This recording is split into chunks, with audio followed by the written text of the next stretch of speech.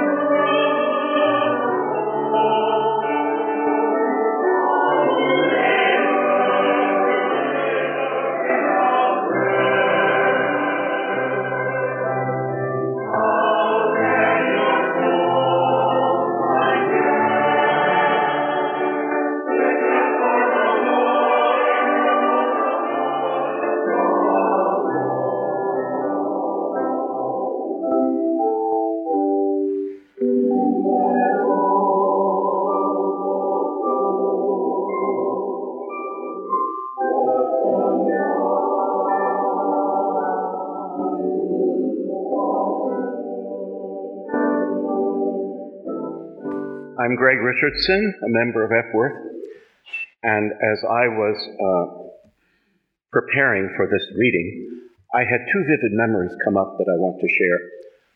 When I was an undergraduate at Indiana University, 1967-71, you do the math, I used to listen on Sunday mornings to the broadcasts of Sister Grace Hillenberg from the Westside Trinity Pentecostal Church, 417 West Howe Street, Bloomington, Indiana, 47401. It only had one zip code in those days. Sister Grace was an inspired woman, and I finally went to her church before I left Bloomington, where I was very warmly received, and at some point, without realizing it, led to the altar, hands were laid on me, and tongues were spoken. And I didn't know what to make of all this, but I was very moved that they wanted to share it with me. The second memory was when I was in Christian ministry in the national parks in Yellowstone Park in 1967. And our little community church was shared by a number of denominations, one of which were the Mormons, the LDS Church. They took their night of the week not to have a service, but to sing together while they filled boxes with food and clothing and diapers for the people in their community who needed these things. And I thought at the time, this is the Christian work. They're doing things for their people, and it very much impressed me. The verses I'm going to read from Acts 2 are about the early days of the church and how the events and the actions inspired others to become Christians. They devoted themselves to the apostles' teaching and fellowship, to the breaking of bread and the prayers. Awe came upon everyone because many wonders and signs were being done by the apostles. All who believed were together and had all things in common. They would sell their possessions and goods and distribute the proceeds to all as any had need. Day by day, as they spent much time together in the temple, they broke bread at home and ate their food with glad and generous hearts, praising God and having the goodwill of all the people. And day by day, the Lord added to their number those who were being saved. The word of the Lord. Methodists have a funny thing that we say to each other. I remember my grandmother in particular, a lifelong and generations back Methodist, saying this to me, "Are you going on to perfection? Are you going on to perfection?" And when Methodist clergy are ordained, we answer this same historic question, are you going on to perfection? which is then followed by, do you expect to be made perfect in love in this life? Now, as a child, this question struck me as odd. I thought perfectionism was not a good thing. And often, as a word of grace, when I had done something wrong or made a mistake, my mom would say to me, nobody's perfect. But Methodist perfection isn't perfectionism. It's a trust that in putting our whole selves in God, we can reach a kind of maturity that is perhaps better termed as spiritual wholeness, or embodying the vision that God has for us and for our lives together. We focus on that on an individual level when we seek what we call personal holiness.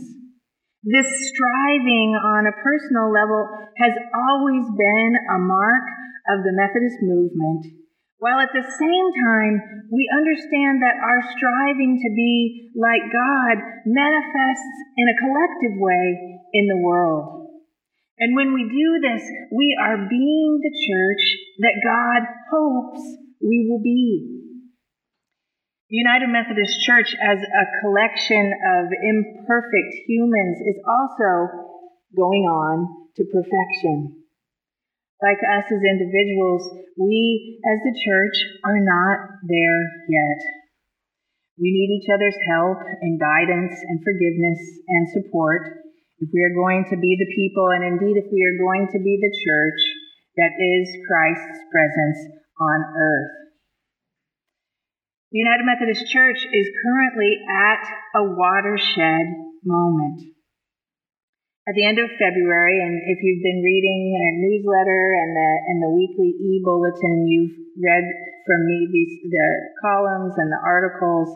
At the end of February, delegates from all over the world, the Methodist world, will gather in St. Louis to vote on plans that are designed to move us forward from our very painful impasse on the role of LGBTQ persons in our denomination.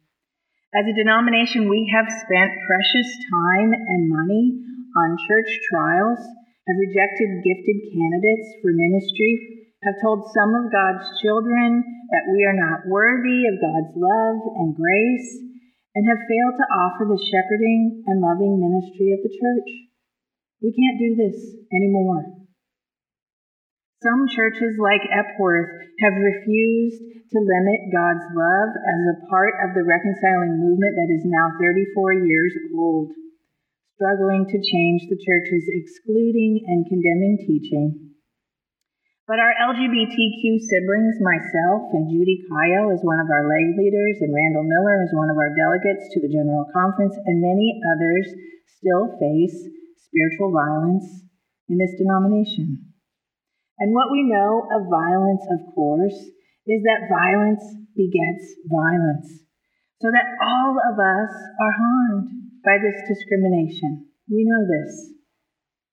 And so at this moment, there is a very real possibility that the conference in St. Louis could end in splitting the United Methodist Church, or that a schism could be announced 60 days after the close of the conference. And so we need to be ready. Because, friends, God is always doing something and working things together for good, no matter how dark or how dire things seem. There is always a space to work in for good. There is always a crack where the light is trying to get in. So there are three primary plans that are going to be considered at this special General Conference. One is called the Connectional Conference Plan. One is called the Traditionalist Plan, and one is called the One Church Plan. The Connectional Conference Plan allows churches and clergy and bishops to join a non-geographic body based on belief. It's the plan that came out of the commission that was set up by the bishops in 2016 to help move us forward. But unfortunately, this particular plan is very complicated, and it was a great attempt to do a lot of things, but it has so many moving parts and it needs so many constitutional amendments that it would probably take 10 years to implement, and it's really not being considered as something that's very viable and will likely not move forward in the General Conference.